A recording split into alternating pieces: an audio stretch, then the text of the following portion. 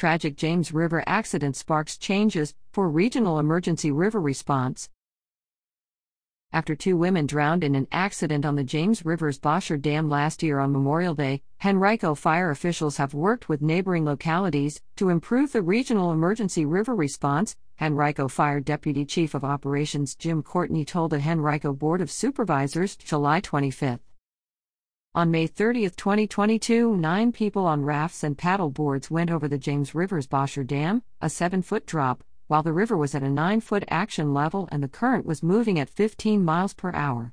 The dam is not visible as one approaches it, so it was too late to move by the time the people realized what was happening, explained Courtney. Bystanders managed to rescue 7 of the 9 people, but Sarah Irway and Lauren Winstead did not survive. Henrico Fire's Assistant Chief Mark Cumashot believes that the 2 women were forced to the bottom of the water and pinned under the waterline. If not pinned under the water, a person could still be pulled by the force of the water recirculating back towards the dam. The City of Richmond Fire Department's on-duty water rescue team spent nearly 10 hours searching for the 2 missing women, but was not successful. Despite breaking some of its equipment and exhausting personnel, Courtney noted that the city did not call for support from its regional partners until later that evening when it asked for assistance from Henrico Fire. Virginia State Police's MedFlight, Henrico Police and the Richmond Metro Flying Squad also provided assistance. This particular call for service was the catalyst for Henrico County to spearhead major changes in the way that we approach emergency response to the river on a regional level, Courtney said. Responding to water emergencies, whether diving, managing swift water, or other bodies of water, is some of the most dangerous work that we do as an agency. Courtney presented a 3-part effort that fire officials have created to make county resources for emergency river response more efficient and widespread. These changes include increased collaboration between regional agencies, enhanced equipment, and more public education about water safety. The James River presents safety concerns, regardless of the water levels, explained Cumashot. Low water levels result in an increased risk of foot entrapments, and it can be hard to navigate rescue equipment in such conditions. In contrast, higher water levels lead to whitewater created by the terrain below the waterline, and very high water levels can wash out the terrain and cause large debris, like trees, to become moving hazards. The first part of Henrico Fire's 3-tiered approach's regional response, explained Courtney, who began discussing plans with the Central Virginia Operations Chiefs Workgroup in the aftermath of last summer's incident.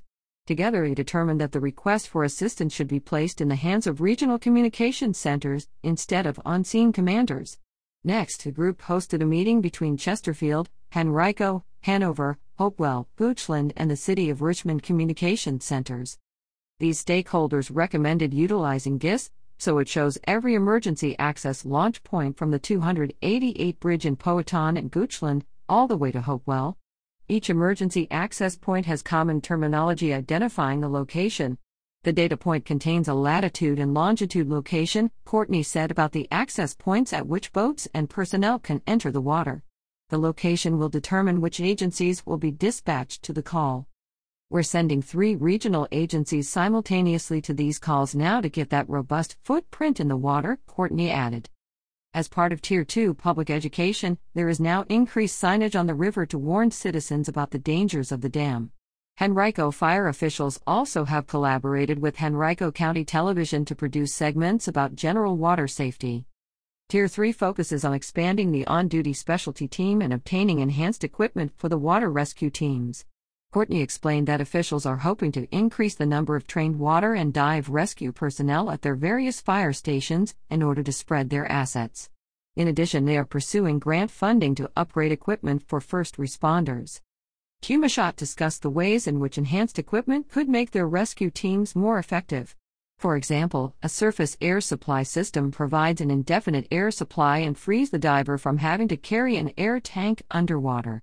Connector boats offer speed and a diving platform for rescue operations, explained Cumashot. In addition, rescue teams use ladder trucks to lower rescue boats into water in areas where there may not be a boat entrance.